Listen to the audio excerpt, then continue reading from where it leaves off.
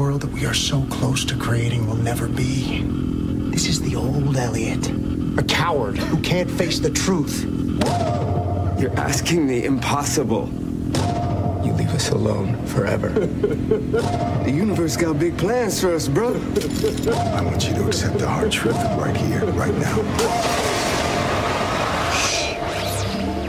You know the secrets of making friends?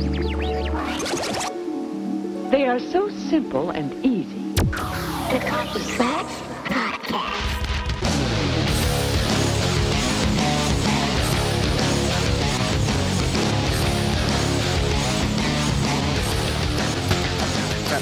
Welcome back to the Coffee Klatch crew. I'm Jason Pistorino. I'm Christina Lomangino. And I'm Ryan Gemmel.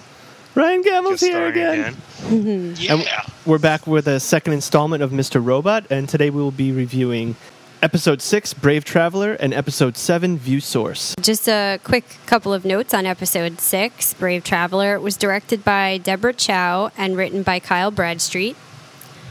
The origin of the title, Vera, the guy in the gang that we see featured prominently in these episodes, he explains that Brave Traveler is the meaning of his last name and also how he sees himself. We talked a little about the titles last time and the way they're written out. This one has the extension .asf for audio-video streaming. What I thought was cool, a couple of side notes, the watch that Scott Knowles offers to Terrell in that very intense scene that I can't wait to talk about is actually a real watch. It's called the Patek Philippe Sky Moon, and it's valued at roughly $1.5 million. Whoa. So Whoa. he wasn't joking about that. It's a pretty nice down payment. That's ridiculous. I have also started noticing some of the art and the music in these episodes. The painting in the opening scene of Episode 6 is by a Dominican poet and painter, Gilberto Hernandez Ortega. He was a real surrealist painter, considered one of the finest of his generation. And the music, Some Velvet Morning, recorded by Nancy Sinatra in 1967, plays under the opening credits and Elliot's monologue. At the time of its release, it was regarded as a druggy, psychedelic song with an undecipherable meaning. And I love that. That makes sense.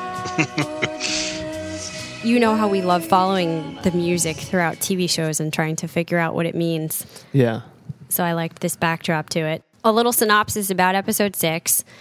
Shayla is kidnapped by Vera's brother Isaac and his crony DJ. They force Elliot to hack Vera out of prison in exchange for Shayla.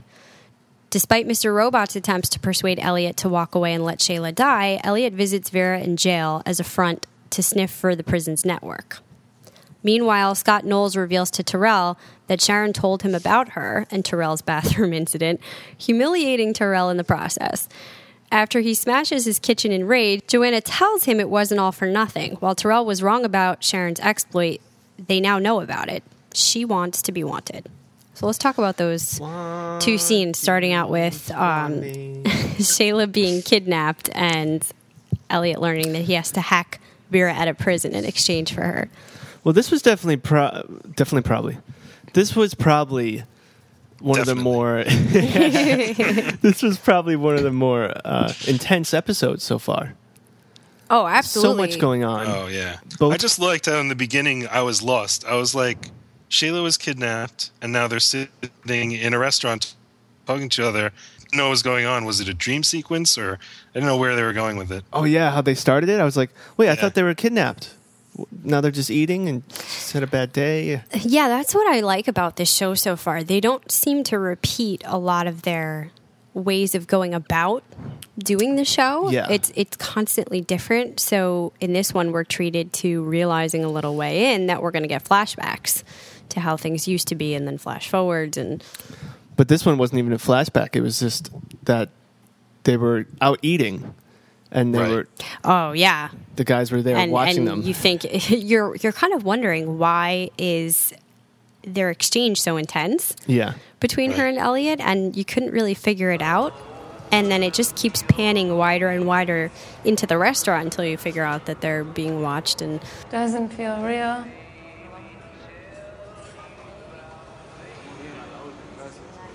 You should eat. Not hungry. I don't even know what I ordered. I'm sorry.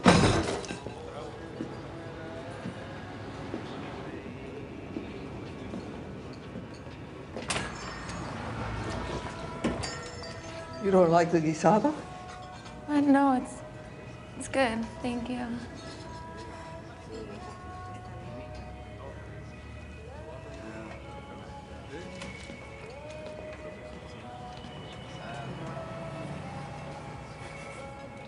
What are you thinking about? First time we met. Doesn't feel that long ago. Now look at us. Who would have thought? If I could go back and undo this. You can't. You promised me. I'm gonna get you out of this, okay? Time's up. Okay. Let's go. There's just a lot of cool. Is this directing? The way these things are writing, put directing, together? cinematography.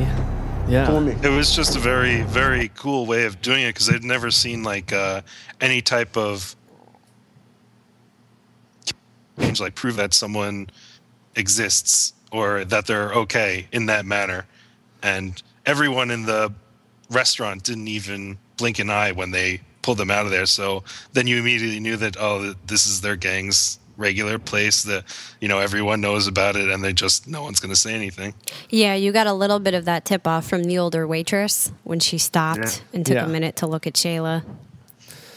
And you'll notice little things like the way they film, and we'll get into that deeper, the way they crop the people, and also the color and the songs in the background, which you already touched upon. Yeah. That was a very yellow scene. It was very like just kind of mildewy yellow. Tense, ugly. Yeah. But they often, they have characters whose actions are hard to predict, and they put them in situations we never see coming. And it's a perfect formula for making the viewer lean in and like pay attention constantly. Absolutely. Which I really enjoy. What did you think about Mr. Robot trying to persuade Elliot not to do this and just to walk away from this whole thing, that it was a zero-sum situation, as he called it? We go through that all the time. I mean, it just, again, solidified that he's his subconscious. It's a personification of this little voice in his head. Because that's what you go through when you have something going on. You're like, fuck it, man, you don't need to do this. Why do this? Who cares? Just let it go. So is it like the angel and the devil on his shoulder? Mr. Robot is sort of the self-serving, darker side of him that in this situation is saying, walk away. There's no way that you're going to live through this situation, so why kill both of you? She's dying either way. Might as well save yourself. Essentially. Not just that, he was right that there was, if Elliot would have just walked away, it would have been the same outcome. Well, that chick would have been dead, though. I mean, actually, the brother would be alive, but, Shayla would still be dead. She was dead the whole time. Yeah, and perhaps it would have been better because now he's just freed who knows how many criminals out of this prison on top of Vera, potentially violent, dangerous criminals, and she's dead either way. But Darlene would have been dead, too. We don't know that for sure, though. His plan was to call the cops and then say that they were holding him there and then, get it all sorted out. He kind of inadvertently brought her into that mess because he needed her help in figuring out the code to break her out. So had he walked away in the first place, she might not have gotten involved. But she was already in the room. Right. Trapped well, that's what she's saying. She's saying that Elliot called her into it. To help him with the code to break Vera out of prison. So, I mean, I don't know. It's an interesting thought. And I just keep going back to our prediction of the fact that Mr. Robot doesn't exist. And there's times like this, certainly the likelihood is that it is part of Elliot's psyche. But here it was so different from something I pictured Elliot saying, even the self-serving, darker part of him, that it made me kind of wonder again, is that really something he would say? Or is this a separate entity pushing him? I don't know. It made me question things a little. Let's talk about the next scene that I really loved between Scott Knowles and Terrell in what looked like a boardroom. So my powerful. goodness. That was crazy. Before we even get into what they talked about, that's one of the examples of the way they film and the way they crop the characters out. Yeah. We spoke about that during the episode. When Tyrell was in the meeting room talking to Scott, just look at the way they shot it. The single shots where they had, it was frame per frame, whoever was talking, they just had them on the frame. As their argument or discussion escalated, they started to chop their heads. They started to chop their heads in more and crop them really close to the bottom left of the screen. Well, it was countered because when we saw Scott, he was on the bottom left, and his head was a little bit larger, almost like he was grounded and in more of a position of power. And then they would go over to Tyrell, and he would be more in the top right corner, and his head looked smaller, as though he was kind of floating away. He was kind of being overtaken by the conversation. And what I thought was really cool was at parts where he reclaimed a little bit of the power, the shot made him a little bit larger. Yeah. Tyrell got larger within the frame because he was kind of coming back at Scott, and then it kept going back and forth. It was a really interesting way of drawing our attention to the importance. Yeah, but even how close they had it to the corner of the screen. Yeah. It created tension between the screen and the face, which in design, if you do Scott that, was bigger. What's that? Than the shot. It's like Scott was bigger than the shot at that point. Like Scott was bigger than the moment itself. He became larger than the shot in itself. So he was outside of it and so big that he couldn't be contained in it. And I loved that look. That's what I'm looking for. Oh, yeah. Oh, yeah. That was brilliant. You thought for the very first second that perhaps Tyrell had this plan and really was going to get one over on him. But as soon as he started talking, Scott, that is, and coming back at him, you could immediately see that he was even more clever than Tyrell. And he knew what he was after, and he had a plan to take him down. What I was trying to get at before we move forward is spatial tension. When we do with my design, if we're trying to create tension within a photo, we'll have certain shapes that are close to each other that create this static tension between each other. So that it was creating static tension with the left side of your screen and their face. And then they had all this big space, which is just unorthodox. Empty space, really. Yeah. It showed the windows in the back of the boardroom, some of the chairs. And then before Scott stands up and Tyrell thinks he won, Scott starts talking, and you'll see the last shot. And people, if you don't know what we're talking about, definitely take the chance to watch this part again because it's really interesting. Yeah. The last shot is Tyrell really small on the bottom of the screen, only from the top of the shoulders up, and then 95% of the screen is just space. Yeah. So it makes him look literally like dwarfed in the space. Well, and how about the fact that Scott, in the beginning of the conversation, unzips his pants and presumably is just showing him how much power and authority he has over him in these moments. And I wanted to ask you guys, one of the key cards that he plays is to tell Tyrell, were you so dumb as to think that Sharon wouldn't tell me? Like, she came right back after the party and told me what happened. What do you think she's up to? What is her motivation that she went through this whole charade with Tyrell, but then turns right around and tells her husband? I don't know. I was thinking that too. Plausible deniability.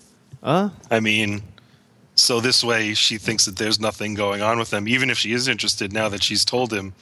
He thinks that any further discord they're going to have is her just playing with him, toying with him. So do you think she actually was into Tyrell or intrigued by him? Yes. Yes. Okay. A little bit, definitely. And then the last remark about it is it escalates. Then he stands up, and that's when he unzips his zipper. Yep. And you notice once the conversation's over, the last part of the scene, he zips it back up. Yeah, he's made his the point. The details in the show is amazing. Well, and I love his last power play when Scott offers the watch to him and tells Tyrell, I know you must be pretty hard up for money right now. And he really does get him in that moment. Clearly, that's the sore spot of Tyrell feeling like he hasn't achieved the place in life that he wants to be at. And so Scott's been trying to play these different chess moves to see where the real pressure point would be for Tyrell. And he finally locates it in the end. You want that status, you want that position in life, and you're not quite there yet, even though I am. Yeah. And that's when he says, there's the look. That's what I've been waiting for. Yeah, that was beautiful. And then we go over to Tyrell basically smashing up his entire kitchen, and Joanna's just calmly sitting there letting it all happen. And I loved her line when she says to him, "You know why you're angry, don't you? It's because I was right." Yeah. Yeah. I couldn't get over the juxtaposition between her calmness eating... What the hell was she eating? Corn dog? Yeah, something like that. Something like that. Or a banana on a fork. I couldn't really tell. Something. And just so relaxed and nonchalant. Composed. And he's freaking out. His head's going to fall off. He's got steam coming out of his ears. And what were they speaking? Do you guys know what language that is? I thought it was Swedish, or someone said Scandinavian in a thread. I don't know if they're one and the same or not. Yeah, something like I know what you mean, though. There was a moment where it almost sounded a little Italian. Then it went back to that harsher sounding kind of language. But yeah, I mean, it begs the question, her composure, is this something that happens frequently? It seems like something she's very used to with Tyrell, that he'll just get almost like a kid having a temper tantrum. Mm-hmm. And she needs to be the one to kind of pull him back to the plan. And she does, in fact, here get him to realize, well, this is all just for our point. We know what her thing is now. We know how to get to Sharon, that she wants to be wanted. I'm reading that it's Danish. Oh, Danish. Okay. All of her scenes so far, it just seems like she's in much more control than Tyrell is. And in the beginning, you think that he has all this control, and he's very composed.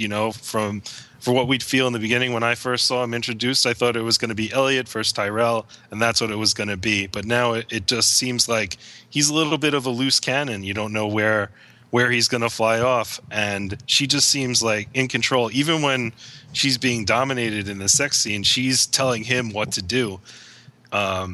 She questions him about where he's going, and even when he chokes her, it's kind of like he's trying to get an advantage over her because he has to use that physical advantage, but she's not fazed by it in the slightest. Yeah, she's the power player in this relationship. She's the brains behind whatever plans they're putting together to ultimately move into that position that they want in life. Mm-hmm. And that's so obviously what keeps them connected in this relationship is these same really aggressive ambitions in life. In the next scene, inspired by the previous night, Angie meets with the lawyers who represented her in the toxic waste cover-up in that lawsuit against Evil Corp in an attempt to reopen the case.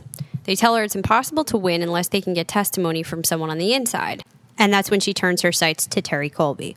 Let's talk a little bit about, I forget what the name was of the lawyer that she went to go see. She commented that she had tried almost every single lawyer that had been involved in this case, and nobody answered the phone, nobody got back to her. It was this one woman. Yeah. It's like Naylor or something like that? Nalar? That sounds familiar. Something like that. Well, I like our introduction to her character, that it seems like she's going to offer Angie some coffee or some tea, whatever it is. Then she takes out the bottle of liquor from inside her desk. and yet she's very together. She's very smart. It's apparent how much she's been through, even before she tells us the story, what this case has done to her professional life. Oh, yeah. I thought she'd be one of those real quick one-time Antara Nayar. Okay. I thought she would be one of those quick one-time scenes or characters, but it seems like she's going to be more and more prevalent in the show. I think she's going to play a big role if they choose to reopen this case. I know I've seen her in other stuff. Oh, me too. Definitely. Oh, House of Cards. That's right. What it is. You're right. They make her look very haggard. Sleepy Hollow.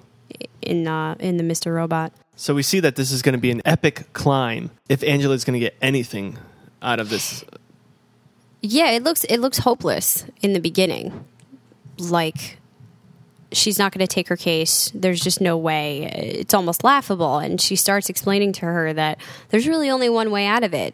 You know, she says, unless you know somebody who was there when this meeting went down talking about covering up the toxic waste, any of your Facebook friends, and you could see Angie's face switch. And she goes into, you know, her mind somewhere very far away. She's contemplating. And I said to you at that point, Jason, what is her plan? She's obviously thinking of somebody. She has somebody in mind that she believes they could get to and could crack. And my first impression was thinking she's going to go to Elliot and find out a way to social engineer whoever this person is to hack into their stuff or to get some kind of edge on them. I never imagined that she was going to just go straight to Terry Colby's house and knock on the door. And then stand there and say nothing. Yeah, kind of a not well thought out plan. She's standing there, she's looking at his ankle bracelet, and I thought it was stupid at first.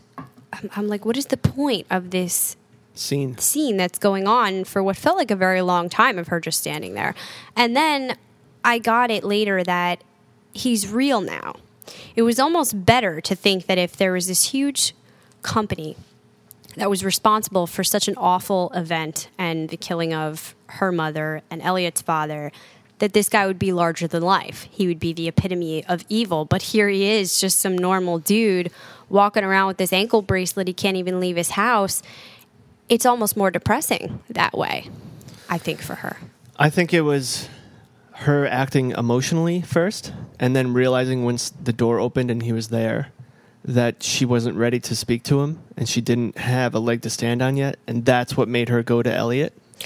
Well, that too, but I think we also see later on, or in the next episode, whenever it is, when she goes back to Terry and she's talking to him, and he offers information in exchange for a sexual favor. Again, it's that same feeling of he's just a guy. He's reacting the same way any guy. It's almost upsetting to her that this is the man responsible for all of this awful stuff. Right.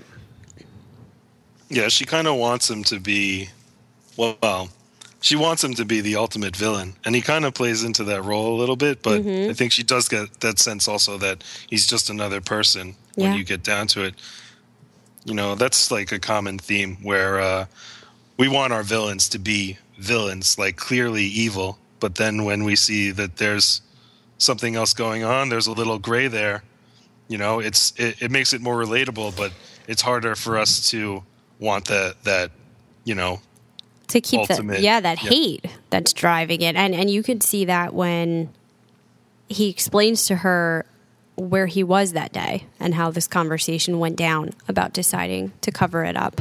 And she's like, so it was just a normal day that you guys are sitting there having a drink and it's raining outside and that's it. Like, it wasn't this dark, ominous scene with thunderclouds rolling in outside and you're all sitting there very sinister and, you know, in a dark lit room. You know, she can't even believe how normal it sounds. It's like, well, this sucks.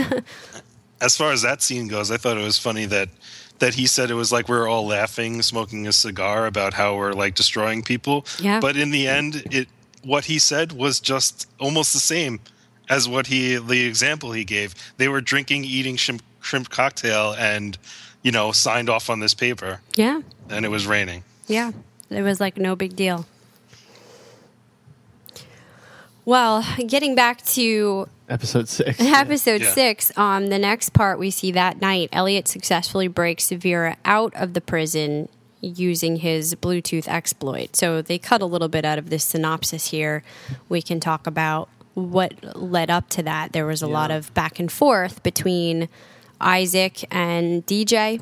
And they had him in the room and, you know, they kept going back and forth to Elliot trying to figure out how he was going to get this done. And for a while, it was really looking hopeless. Like he could not figure out a plan. And he was going to end up getting them all killed. And this is one of the reasons why I love this episode so much is because of the parallels that they had with what Elliot is going through and with what Tyrell is going through. They're both going through this fight game verbally and I guess kind of physically, but very emotionally and mentally. They parallel each other. Yeah. The storyline, it's kind of it's kind of a dance, and I really enjoyed that. Yeah, so I mean, Elliot goes to the prison. This seems like a really good idea when he figures out that he can go meet with Vera, and while he's there, kind of leave the phone out so he can determine what kind of wireless network they're on. Mm-hmm. So, I don't understand this. Maybe you guys could explain. I didn't look it up. When he figures out whatever kind of wireless network they have, there's basically no chance of him hacking it. Yeah. Well, it's just encrypted, like the way the password is encrypted. It's just much harder to crack than other networks. Okay. The encryption they use.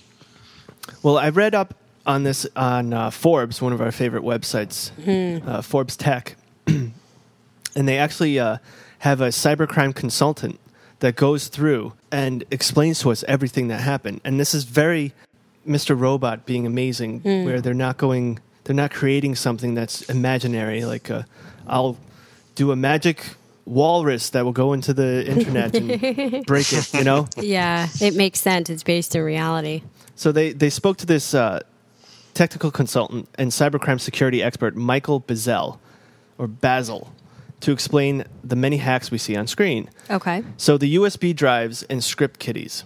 I thought that was great how Darlene started just dropping USBs outside of the police station, Yes. waiting for someone to pick it any up. one of them up. Yeah, I had no idea what she was doing. doing at first. And then again, playing into the stupidity of people, that there was bound to be the one person who was going to take it inside, put it in and see.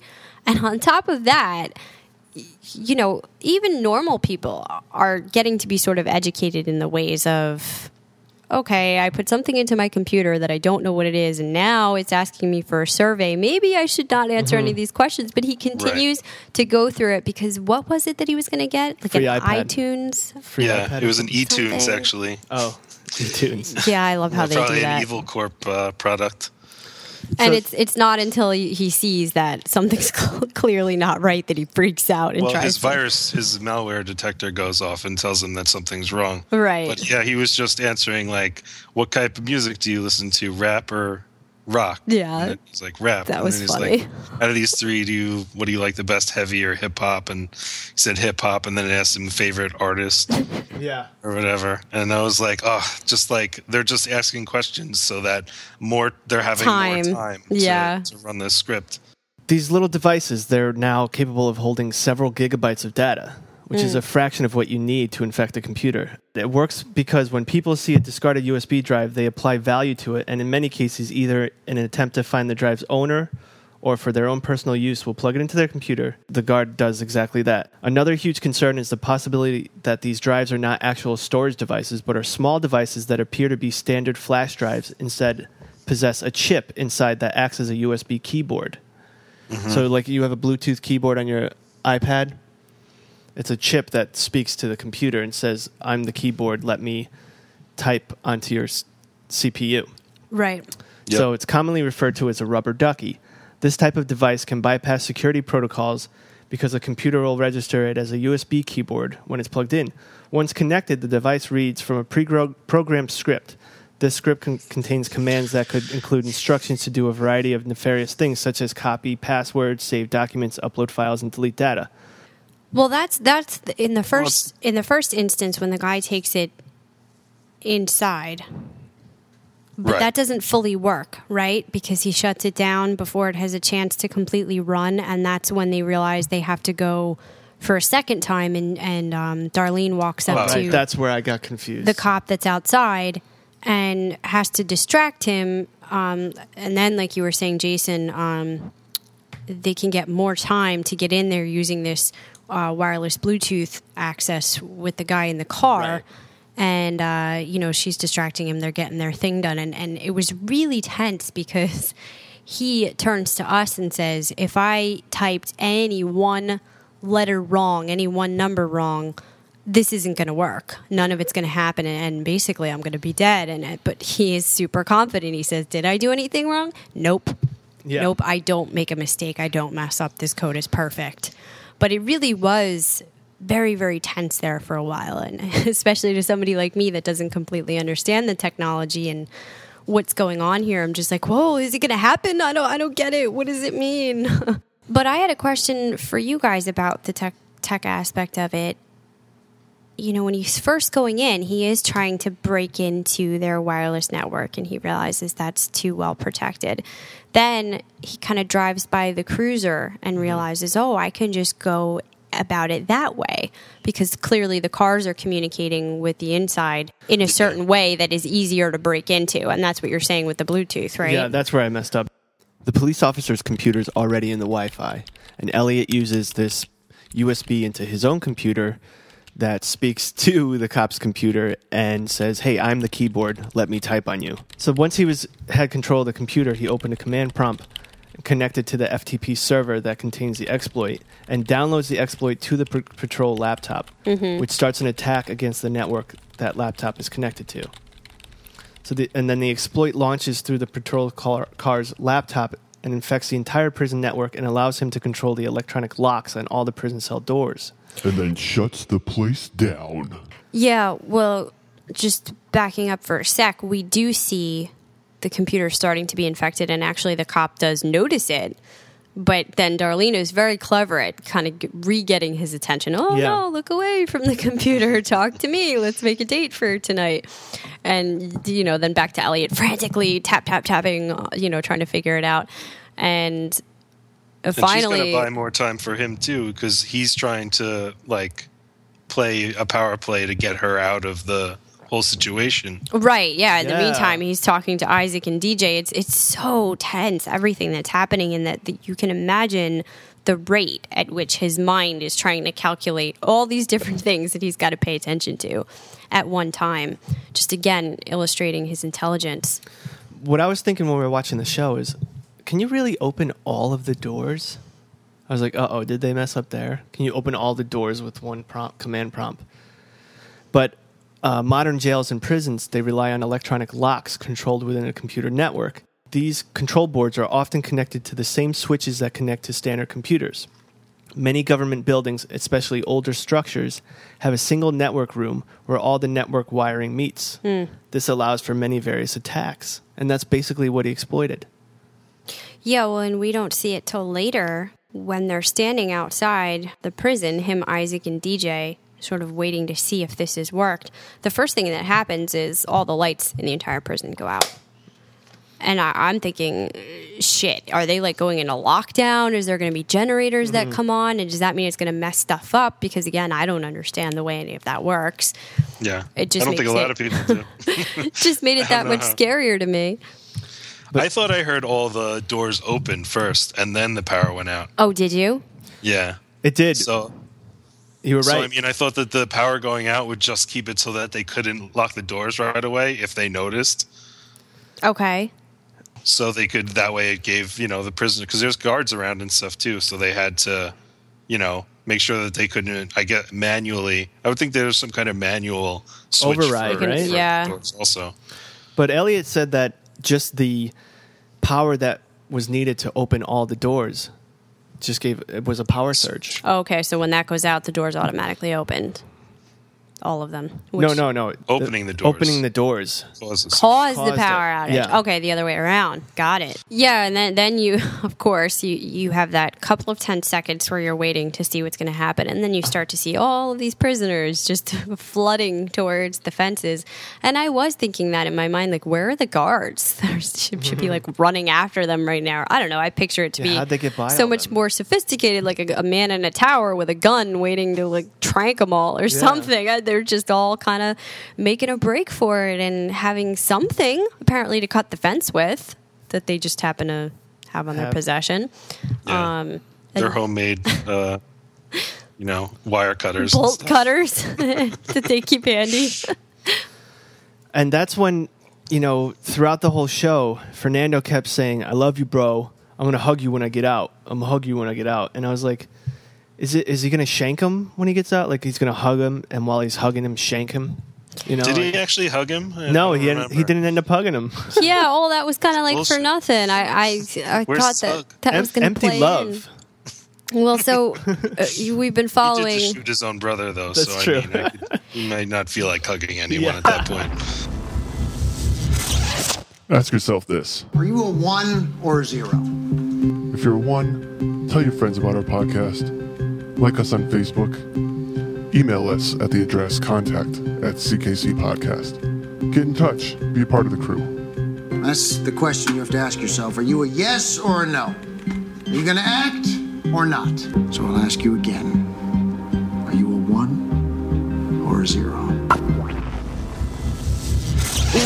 We've been following the tech angle that leads us all the way up to this point, but why don't we back up just for a second to the conversation earlier that Elliot had with Isaac, where... Oh, that was intense.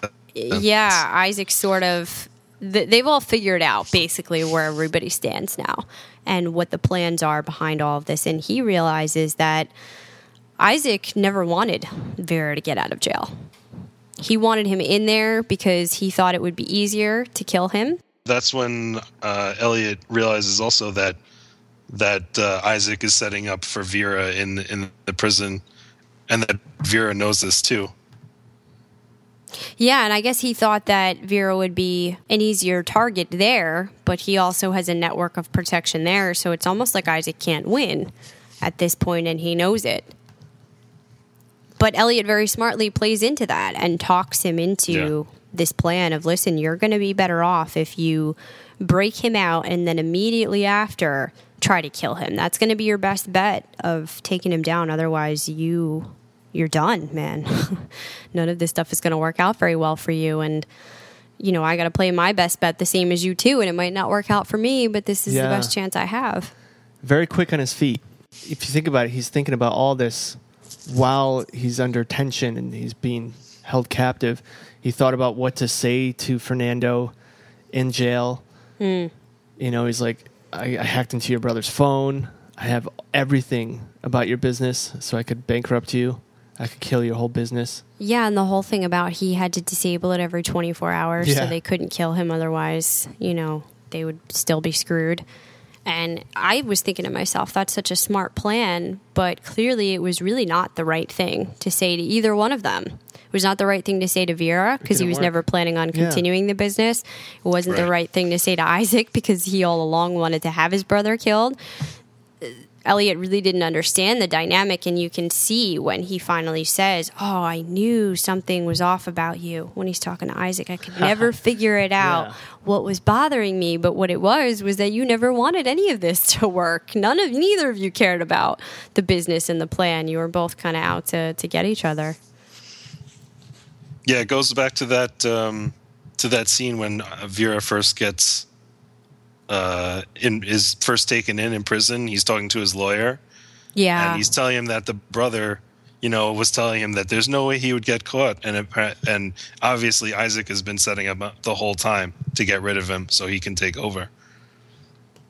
Yeah, and that moment really culminates. So, back to the prison that night when Vera walks up, and I was thinking the same as Jason, like, is he going to give him the hug now? And this is going to be when Isaac tries to shoot him the second Vera's back is turned, even just for a minute.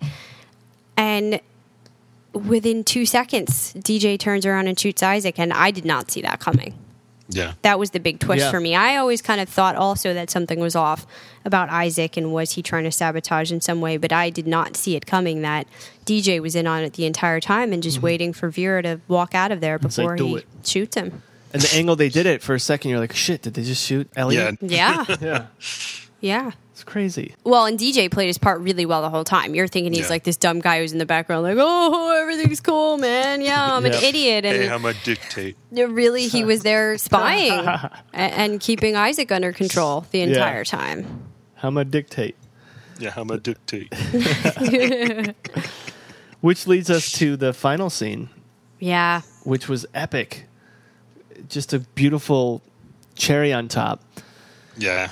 He says, I told you you'd be with her, and she was with you the whole time. And I didn't know what that meant. I did. When he threw him the keys, I was like still lost. I'm like, is she hidden somewhere? Like, in a room in his house, maybe. He's going to figure out that it was so easy to get to her. And even closer than that, she was in the damn trunk of the car. And then I still thought she was going to be alive. Yeah. All day I was thinking, though, it's just like, she can't have been alive the whole day and been in there. It just, she would have screamed or made noise. I thought she was drugged. Yeah, I thought she was like I just tranked. didn't think so. And then I just thought about how painful it would be to be in a trunk all day. Yeah, it'd be awful, but I think she could have maybe lived through it. Yeah. But clearly, she had. I guess if she was drugged, it would have worked out. If she was out the entire time. Yeah. Well, I think it was also a case of you just hoping she was alive. And they created the tension. They didn't show you her. No. They showed you his face. And again, Rami Malek, his acting skills, he helped create the tension because his face didn't go right to crazy, like, oh my God, she's dead. No, it was shock that you could have thought for a minute he was just surprised. Yeah. Like, and then she might have been knocked out. And then you started screaming, you got to get going, man. The cops are coming. The cops are coming. well, I'm freaking out. I'm like, what the fuck is he just standing there? You can hear the sirens going and all the criminals are, all the prisoners are making their way. And I'm like, any one of these dudes, I mean, he could get trampled. If a freaking prison guard comes out and sees him, he's got Isaac's dead body laying on the ground. He's got a girl in the trunk, because I didn't know if she's dead at this point, but even just having some chick locked up in a trunk is not going to look very good. So I'm like, what is he doing? And gradually you can see his face start to change to anger. And yeah, and then remorse. And then he's just going through all his emotions because she's dead and he's upset. And then I think it's dawning on him that this is all his fault. And that Mr. Robot was right the whole time, that there was no way to win this. So as a whole, I thought that this was one of their best episodes. They got a little derailed from F Society, and they did like this whole side mission. Yeah. But I didn't mind it. Normally when a show does that, you're like, what is this coming from? What happened to the main storyline? But it was actually a good breather from the main storyline. Well, that, and they had been building towards it the whole time. You were introduced very early on to Vera and the gang and, his building relationship with Shayla, what had been happening this whole time. So they had to kind of have that resolved at some point. And it set us up very nicely for the next episode as well. View source. Isn't our life like a blip in the cosmic calendar? Are you sure you want to do this? You and I both know I'm crazy. Just wanted you to come back with me so we could change the world together. You do this, all these people go down. We have what we've worked for right there for the taking.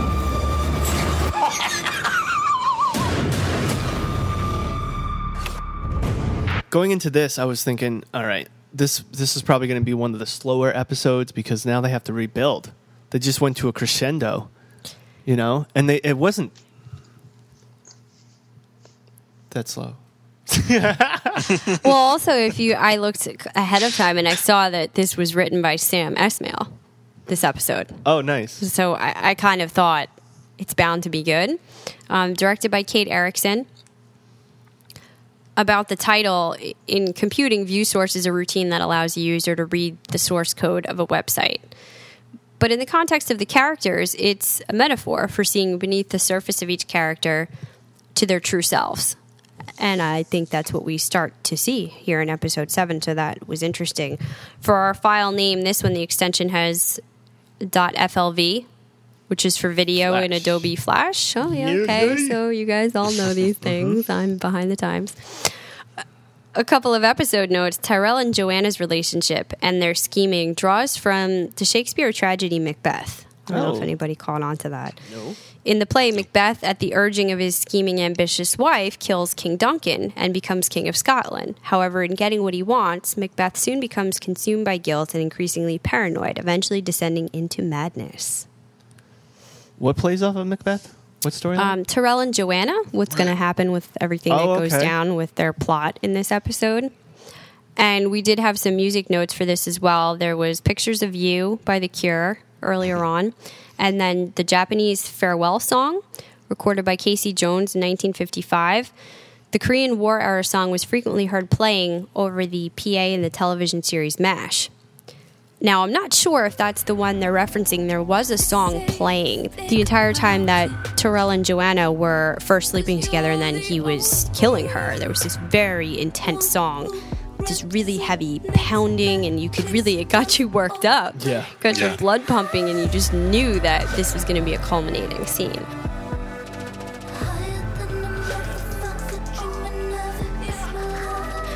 Some would say it got you choked up. So the music was really powerful in this episode, I thought.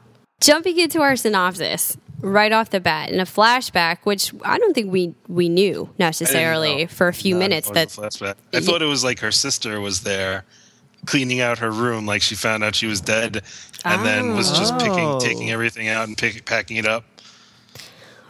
Well, it takes a couple of minutes, but yeah, we do see that Shayla Nico, we get her full name here, moves in next door and gives Elliot the fish as a gift, and we find out the fish's name is Qwerty. Quirky? Qwerty. Very strange. Like, it's not that strange. It's the first line of your keyboard. Oh. Qwerty. Yeah, okay. Oh. So why does she have a common fish that's named Qwerty? I don't think he had a name yet. Did she say he had a name yet? I think he just went over there and then... It says gives Elliot Qwerty as a gift. Well, he mentions Qwerty in the first episode, so we know that that's his fish, but I don't know if she said it exactly then. Maybe she did. She said it was a gift from her 6-year-old niece. Right, and now we realize why that part of the drug-induced dream or hallucination, whatever it was that Elliot had a few episodes back, there was all these things that seemed pretty random, and yet they all had some sort of meaning. And at one point it was that Elliot was in his room and the fish was talking to him, and Terrell was in the background, and I'm like, okay, I'm sort of getting the metaphors and symbology for this dream, but why in the fuck is the fish talking to him? That makes sense. Why? So yeah, now we get it. It was an emotional symbol of the first time that he really made a connection with Shayla. We see that she aspires to be his friend, despite him telling her he feels awkward around people and he just dislikes most of them. And she, by the end, even offers to contact a Suboxone supplier despite his reputation as a quote-unquote psychopath, because she thinks Elliot could be worth it. Yeah, it was very Shayla kind of quote. I do know a guy who sells Suboxone. He's supposed to be a fucking psychopath, but if you want, I can call him. You might be worth a psychopath. I don't know. Maybe. Oh, and keep the fish, you filthy animal. That was very her. Yeah, but also so depressing that the seeds were sown this early on that she was willing to contact somebody she knew was nuts and that it was probably going to be a really bad idea. And she just liked him so much that she was willing to put herself out there, and that ultimately was a really horrible thing for both of them. Yeah. Jeez. We got a couple of flashbacks in this episode, and they were all very intense and emotional. I thought they did a brilliant job of giving us a fuller backstory into our characters. I love when shows do that, where they don't spend too long in the beginning setting it up, giving us backstories before we even get intrigued enough to care. Yep. I love when they sprinkle it in and do it the correct way. Now, let me ask you guys this. Because Elliot's a drug addict, and we know he's the good guy, we like him. Hindsight's 20/20. He has this flashback, or gives us this flashback. If he could go back in time, do you think he still would have asked her to do it? No. No, he said that in the scene in the restaurant. If he could go back and change it, that he would. And she said, "Don't say that," because I guess that her connection with him was worth all of this. Yeah, and she knew it right off the bat. She knew this was going to be a dangerous move, but she liked him. Yeah. Well, then we move towards realizing in the present it's been 30 days since Shayla's murder, and Elliot's obviously still grieving. We see Angie making a deal with Terry Colby.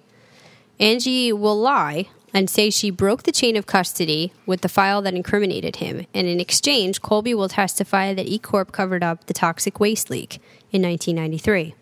However, Gideon warns Angie that her moving forward with the plan will not only cost her her job, as she thought, but will also put Allsafe out of business and really hurt a lot of people, which I don't think she had thought about the implications of that until that moment in talking to Gideon. I think Gideon knows, too, that it was Elliot. Because I was rewatching episode 3. And he gets some file and it says F Society Dat, and the username is Elliot under there. And he even tells Elliot that it was that he talked to the admin and they had found this file, and Elliot tells him that he didn't know what he had, so that's why he didn't tell him about it. Right.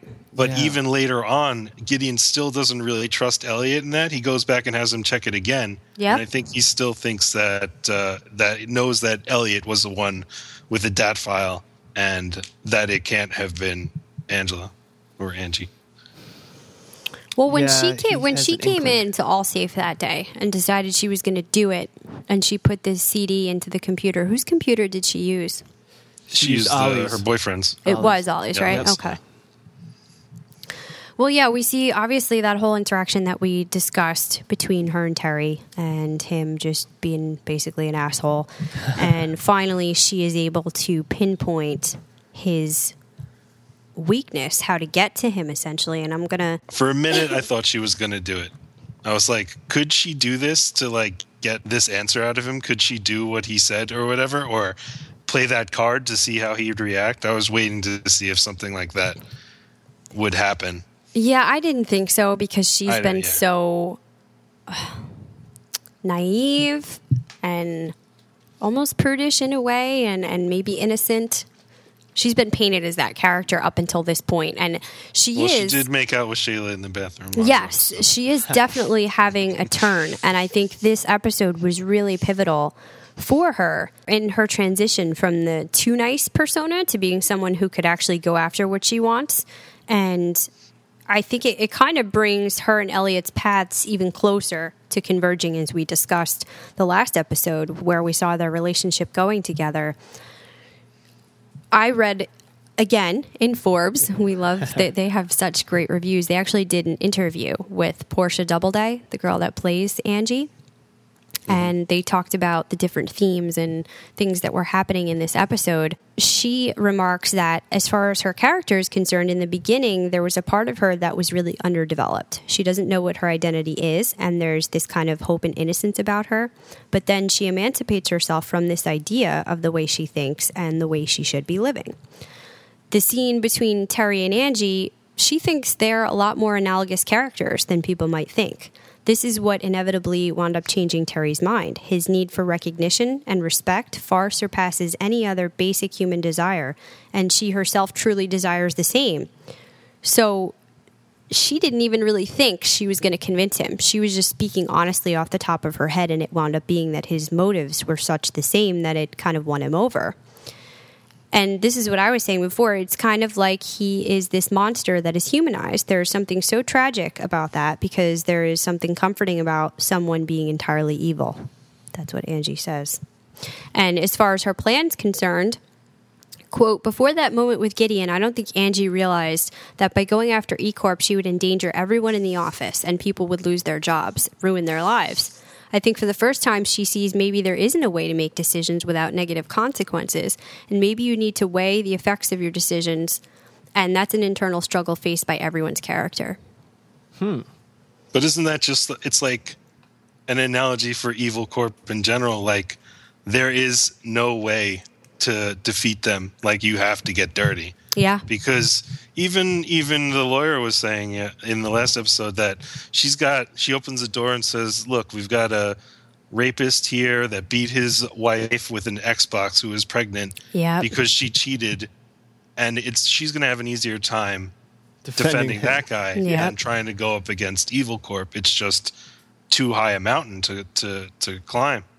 Well, yeah, and we've seen Elliot dealing with that throughout the entire series of other people proposing plans that could get a lot of people hurt, and he will not go for those ideas. He will not go for blowing up the pipes that's going to take out Steel Mountain because it's going to kill too many people. He's trying to look for the solution that's going to harm as few people as possible, but he knows there's no way to win at all. It is going to be kind of, like you said, a messy endeavor. And I think, again, this is what's just bringing these two characters closer together, Angie and Elliot, that they're both on separate journeys, but kind of they're starting to intertwine and they're coming to those same realizations. And meanwhile, Darlene and Mr. Robot attempt to bring F Society back together, which has fallen apart due to the Dark Army setback and Elliot's disappearance.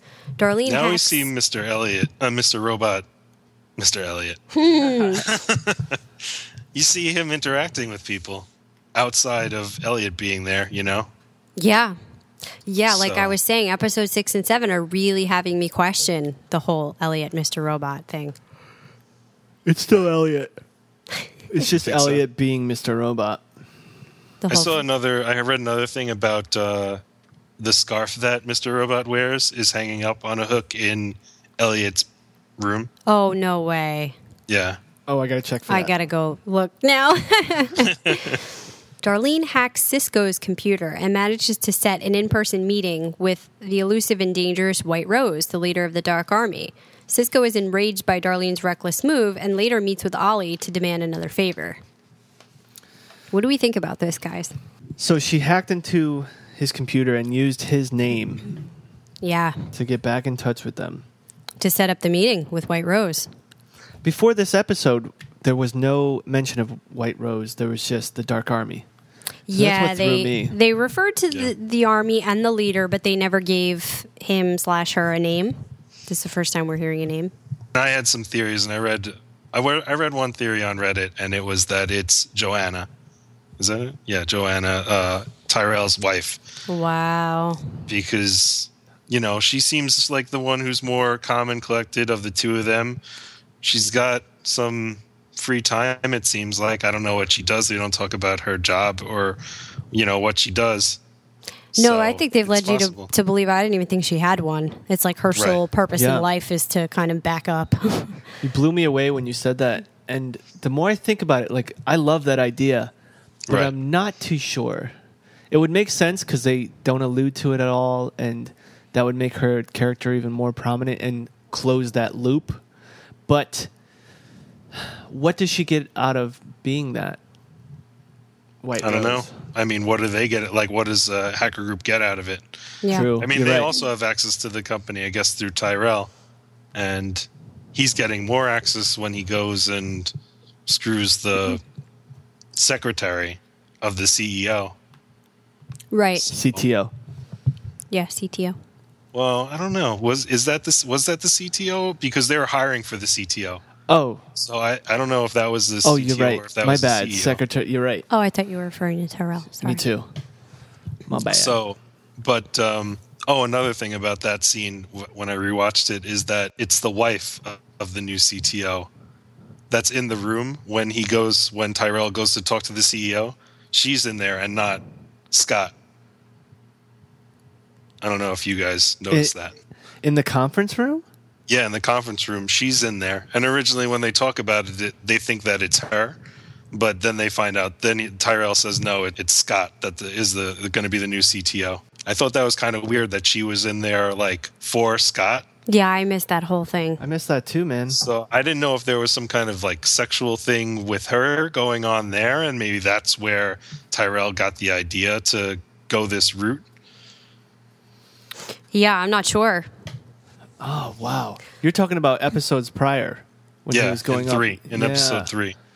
Yeah, there's so much when you go back, you catch all these little things. Oh, I gotta watch that I've never again. caught before because I keep telling more and more people about Mr. Robot. So, like right now, I'm on vacation in Virginia visiting family, and I'm telling like my father and my uncle about Mr. Robot. I'm like, oh, we could watch it right now if you've got it on demand. And then they get into it, so we keep watching it, and then Yeah. we're rewatching it, and I'm picking up more and more stuff each time I rewatch it. That's cool. Well, in the last scene of this episode, we see Tyrell and Elliot both finally snap. So Tyrell is at a party celebrating Noel's promotion, and he seduces Sharon up on the roof and then strangles her to death in a moment of passion, which I did not see that coming. me either. No, I was upset by that when I saw it initially. I was like, this is a mistake. They shouldn't have gone that way. I wish he would have had sex with her and saw how that went. But maybe with Joanna,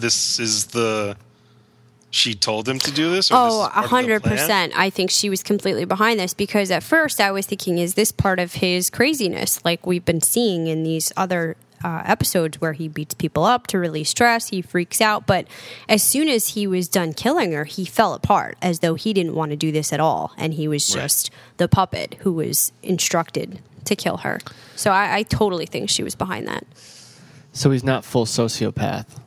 that we've learned, because a sociopath wouldn't have cared and would have just walked away. Yeah, he's got emotions, he cares, and it looks like he really didn't want to do that. But what does he gain from this?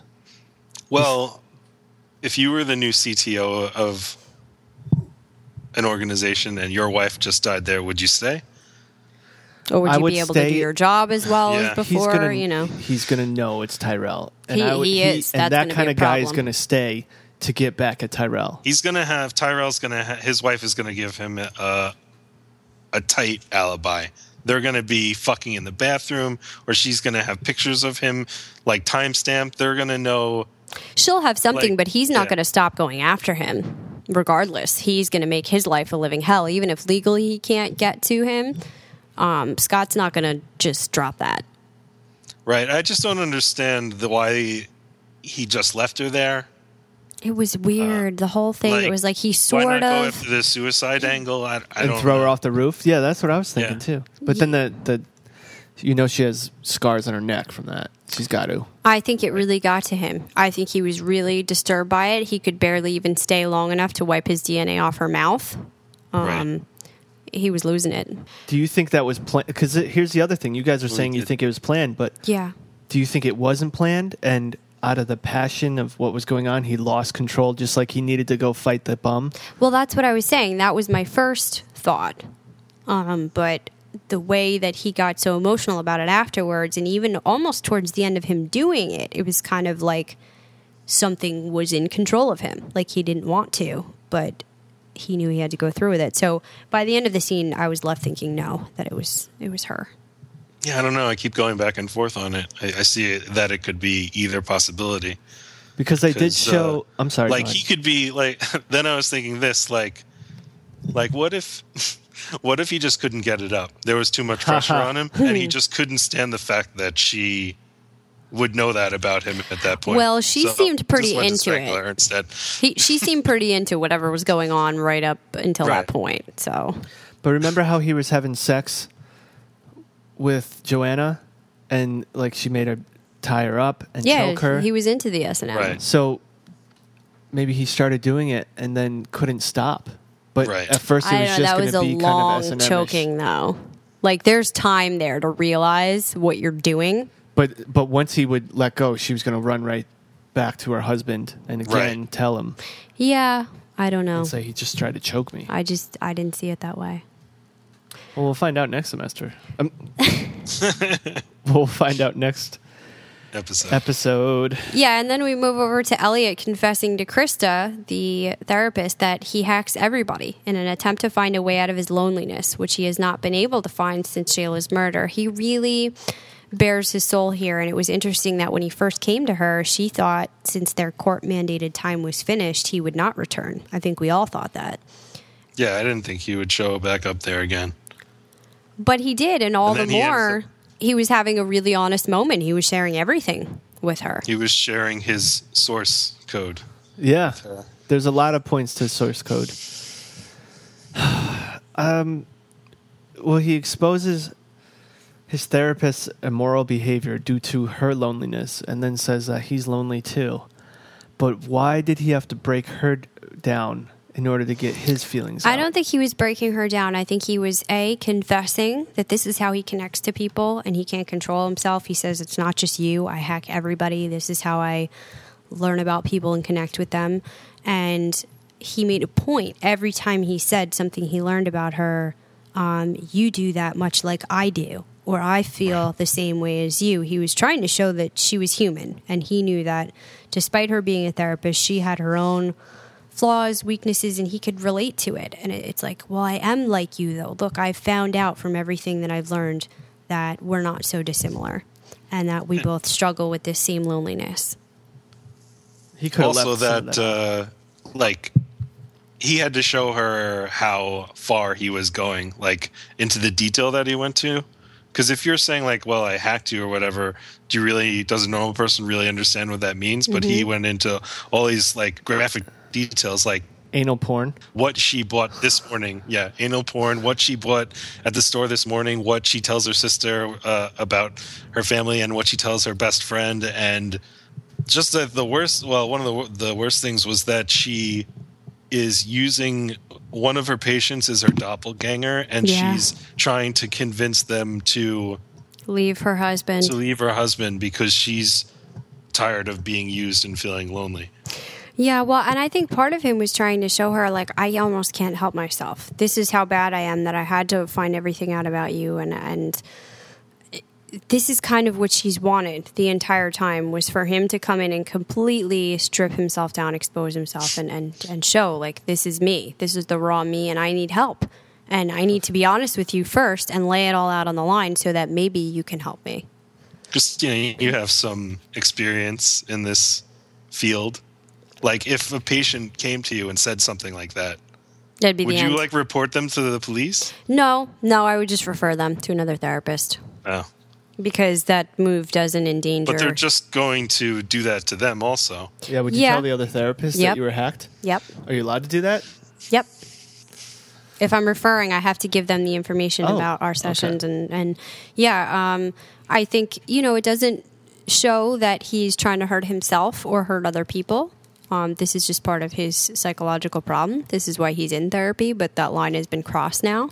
So you can't attempt to have that relationship. And I think that's another part of it, too, is he was never okay with this power differential of, that she's the therapist and she has more over on him. And he had to kind of level that playing field to feel comfortable enough to open up and to make himself vulnerable. He had to make her exposed first, so that it wasn't as scary of a thing to lay out there these things that he's probably never told anybody other than us. Yeah. Wow, sabotaging it too, though. Yeah, and actually the other part of the interview that I mentioned, and I'm not getting off track here, but the interview with Angie, she was talking about the themes of the show, and she says that she thinks the themes of the show are so prevalent that our isolation due to technology, where this generation is headed because we're so reliant on and dominated by technology, and what the consequences are when you have somebody that has the power to control and manipulate that. And she actually thinks that herself and Elliot's character are very similar. She says, I think they both share this loneliness and need to be integrated into society and validated in some way. I think this has a lot to do with the fact they grew up losing their parents and wanting to have some kind of impact on the corporate America. And they just go about it in completely different ways because their strengths are different. Elliot's able to hack people's lives, and there's also something very manipulative to Angie. So yeah, again, we see that these themes are kind of being put out there, and the general loneliness that everybody's feeling. And Elliot feels the need to show his therapist, I know you're not that different, and you struggle with those things too. And I just thought that was a really powerful scene, and also the way, again, that he has been talking to us, interspersed with all of this, us, the viewer. Right. Like, are you on her side? I don't know. Remember when he says that, when Elliot says to us, the viewer, are you on her side? Yeah. Referencing the therapist? Oh, that's right. I think I was. Do we think that there's that he wants to do it the right way or get through this? Yeah. Yeah, I think this is his attempt. He wants to try. And Ryan, you spoke about view source, which is the name of the episode, and I didn't even see that. Basically, he let her view his source code. Yeah. Right. Another point in the episode where it speaks to the title is when he speaks about when he was younger, he would build websites by completely copying other websites from the internet and copying their source code, which is going to file view source, and you see the HTML, and you can copy and paste that in. I like the site he chose, 2600. It's that's like a hacking website, and they do like a magazine also about different things, cracking, hacking, freaking. Like they used to do all that different stuff. So it was pretty cool that they incorporated that in there. I think they still put out a quarterly magazine. That's awesome. That's a nice little cookie for us. You got all these cookies. I dig it. Do we have anything more to say about this? I have the 10 Easter egg things, but I want to wrap up our... Well, when we were watching the show, you asked me if you could really steal a website that way. And back in the day, you could, because they used tables, and it was pure HTML. So you could copy it, and then the images, you could either save their images or just place it with your own image URLs. Okay. but and then change a little bit like the title sequences and the text. But nowadays, you can kind of do it, but there's style sheets and there's program sheets like PHP, so you couldn't really get away with it. You could copy some of it, but it wouldn't really help you out. So okay. So yes and no, you can do it nowadays. Mm-hmm. Well, I thought overall these 2 episodes were amazing. The best of the season so far, in my opinion. They really stepped things up another level. Yeah, and you love Elliot. This episode was not very Elliot heavy, and they still pulled it off. They ended it with such an impactful scene. It was short. It wasn't heavy, but having it be at the end of the episode and also having it be such a pivotal moment for him, that's what you remember, I think, about the episode later on. Yeah. The interaction with him and Krista. So I'm really excited to see where this goes with our last 3 episodes of this season. Me too. You have a gift for us, don't you? I have 10 Easter eggs that you viewers may or may not have realized. Some of them I think we knew about and actually referenced in our last podcast, but I'm going to go through them. Number 1 are the masks that we see F Society wearing. There's nothing very clever to realizing this here, that the connection is between the Guy Fawkes masks that they wear and the ones that resemble the rich Uncle Pennybags of Monopoly game. Mm-hmm. Oh, okay. Yeah. Number 2, we already spoke about that E Corp equals Enron. So the resemblance between the fictional E Corp logo and that of Enron, the energies company involved in one of the largest business scandals in American history. Also, that led us into number 3, that Steel Mountain equals Iron Mountain. So Steel Mountain, the bunker-like data storage facility that Elliot and F Society attempt to access, is based on Iron Mountain, a high-security storage company founded in 1951. Ew. Yeah. You knew this, Ryan? Yeah, I knew about Iron Mountain. The next one I had noticed, but I didn't really give it too much thought. It's number 4 is Elliot's CDs. So, U.S. Army Private First Class Manning, then referred to as Bradley Manning, saved 91,000 secret documents to CDs labeled Lady Gaga. Like Manning, Elliot hides his secret files in plain sight, which prevents undue interest in his quote-unquote music collection. And I like the idea that the way he labels them has something to do with what's on them, like we saw him do with his last CD that had the information for Shayla. And that whole job. But I wasn't sure if it was just for Shayla that he did that, because I didn't know, like with the other people he hacked, I didn't know if there was any relationship between those, because he did Pink Floyd's "Wish You Were Here." Yeah, I think one that. Of them, but I think the titles probably have some meaning to him, so that he remembers what's on each of them, by whatever personal connection he has. I wonder. I'll see if I can find a breakdown of that. That'd be cool. Number 5 is the Omegs. Oh, wait, before you go to number 5, remember DJ when they were in his apartment? He was like, what's with the, don't you have any rap or yeah or something? Yeah, that was funny. I just loved how Elliot came into that scene where he just grabs it out, throws it on the floor, kicks it back under his table, and he's like, let's go. Yeah, that was like, nice. Why are you touching my shit? Let's get out of here. Very ballsy. Yeah. So, number 5, the Omegs. Hector Sabu Monsegur of Real Life Hacker Collective Lulsec gets a nod and a wink early on in Mr. Robot when F-Security discusses the fictional hacker collective, the Omegs, who were sold out to the FBI by their leader. So that obviously I wouldn't have known about, but that takes us into our number 6, Hackers for Hire. The fact that the Dark Army hacker collective F-Security wants to help take down E-Corp could be based on any number of hackers for hire found on the dark net. This includes IRL Dark Soul, which also appears as the name on an arcade game at F-Society's headquarters. I did not notice that. I didn't notice that either. Isn't Dark Souls a game? I'm pretty sure it is a real game, though. Could be, but that's definitely them throwing in those Easter eggs that I talked about last episode, that you don't have to be a tech person to get this show, but I think they put a lot of stuff in there for the people that are, and they can pick it out, much like Game of Thrones does for its book readers. Mm-hmm. And I always love things like that. Me too. Number 7, we had mentioned Hackers, the movie. The show is happy to point out their realistic depiction of hacking. For example, while Elliot detoxes, Romero and Mobley watch the 95 movie Hackers on TV. Romero says, "Hollywood hacker bullshit. I've been in the game 27 years, and not once have I ever come across an animated singing virus." I have. Love that movie. I have. Oh, yeah? Yeah, in Jurassic Park. That's true. Good call. Number 8 is pretty cool. Resurrection, the book. So Resurrection by Leo Tolstoy is the well-worn book we've seen Mr. Robot reading on a number of occasions, if you guys were wondering what that book was. It has oppression, economic inequality, classism, an unfair legal system. Everything Elliot hates most, with the exception of Facebook and Starbucks.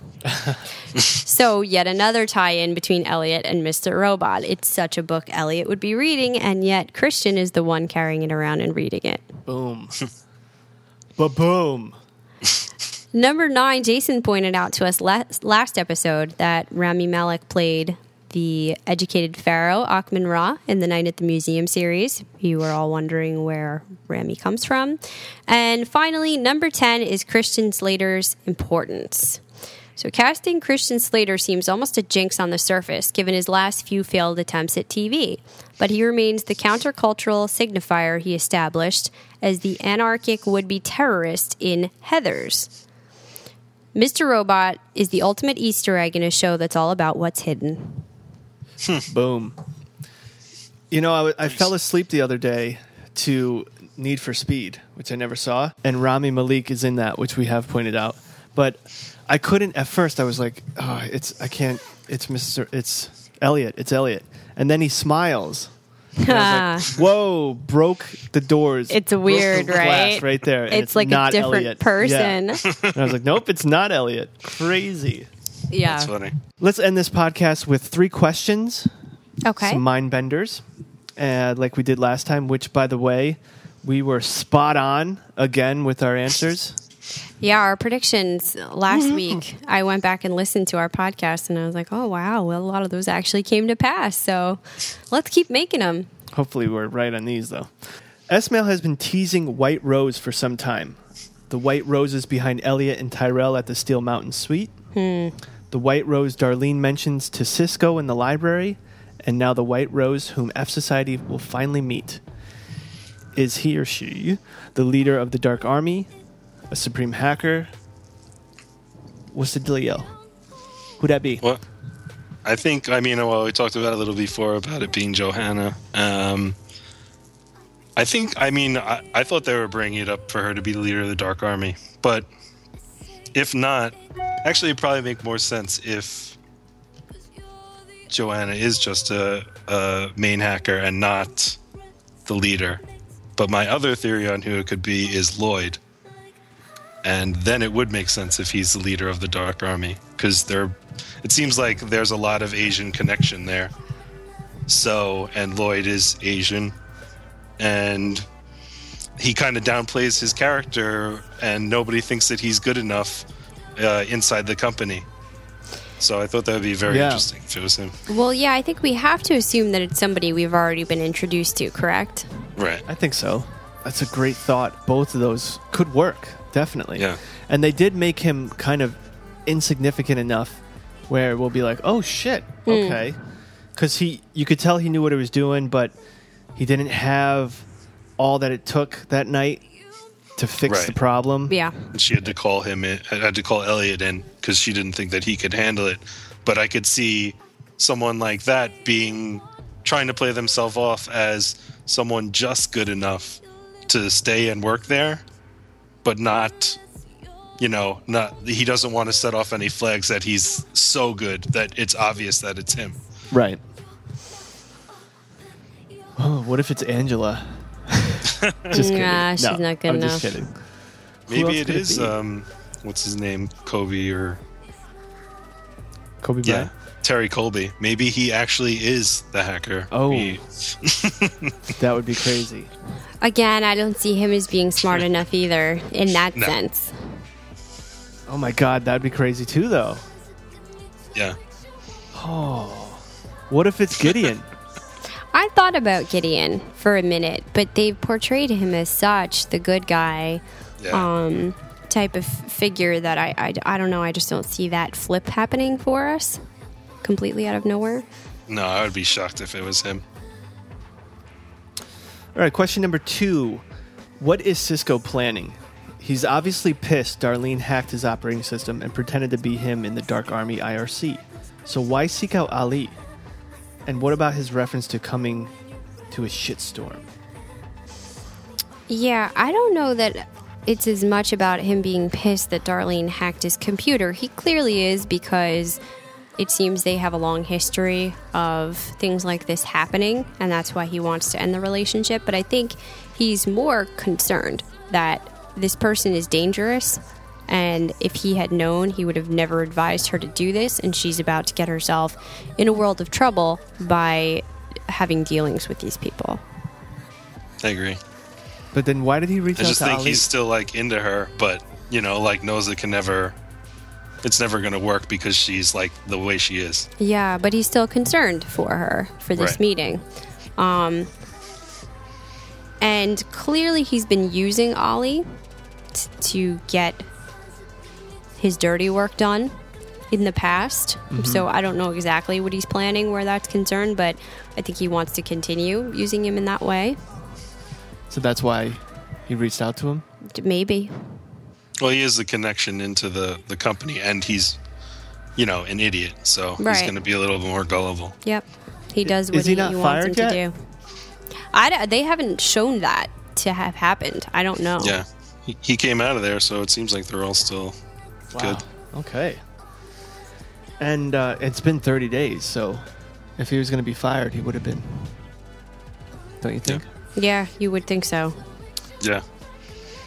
And then finally, where does Tyrell go from here? Like, what do you guys foresee happening after he's done all this? I don't know. I've been thinking about that, and I just don't know. Like you said, I think that clearly Joanna will give him an alibi, and legally he probably can't be found at fault for any of this. But I think Scott is now going to launch a campaign to ruin his life in whatever way he can. Even if he gets this higher position within the company, I don't think it's ever going to be enough for him or for Joanna. This is what they live for. It's never going to be good enough. And I think he's going to have a breakdown at some point, and I think he's also on a collision course with Elliot in a way that we haven't seen what that's going to be yet, but their arcs, like you say, their character arcs have been kind of similar, and they've both been headed for a breakdown. I think Elliot might be able to pull his shit together and channel it for the purpose of the F Society cause, but I think that Tyrell will not be able to do that. We will see him have a total meltdown. Well, I was always wondering if this would kind of, like, if they would ever meet up, and I always thought that it was going to be, as I said before, Tyrell versus Elliot, but with the way that it broke down, for the first time I started thinking about what if they joined forces, more or less, to take down E-Corp. So this is something, because this, like, he's not getting the way, you know, moving up the way he wants to, if he starts looking for another way, or if he starts getting, you know, trying to take it out on them maliciously. Yeah, well, because early on, Tyrell tried to make that relationship happen by bringing Elliot into his cause, and that didn't work. So that kind of put them on opposing sides. If it was for Elliot's cause, I could certainly see Tyrell getting desperate enough to make that move, but I don't think Elliot would be amenable to that idea. Yeah, that's true. Good thoughts, guys. Love it. That concludes this episode, and we'll be back for episode 8 and 9. So in 2 weeks, we'll be back for Mr. Robot. Yeah, we'll do an 8 and 9 review and then a 10 review. Hopefully give the finale a little more time. Ryan, you'll be back for that? Of course. Awesome. I love it.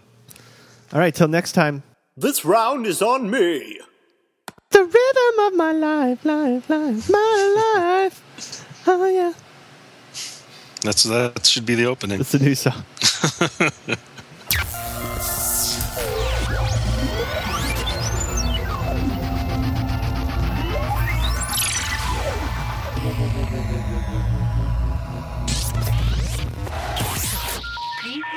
try again.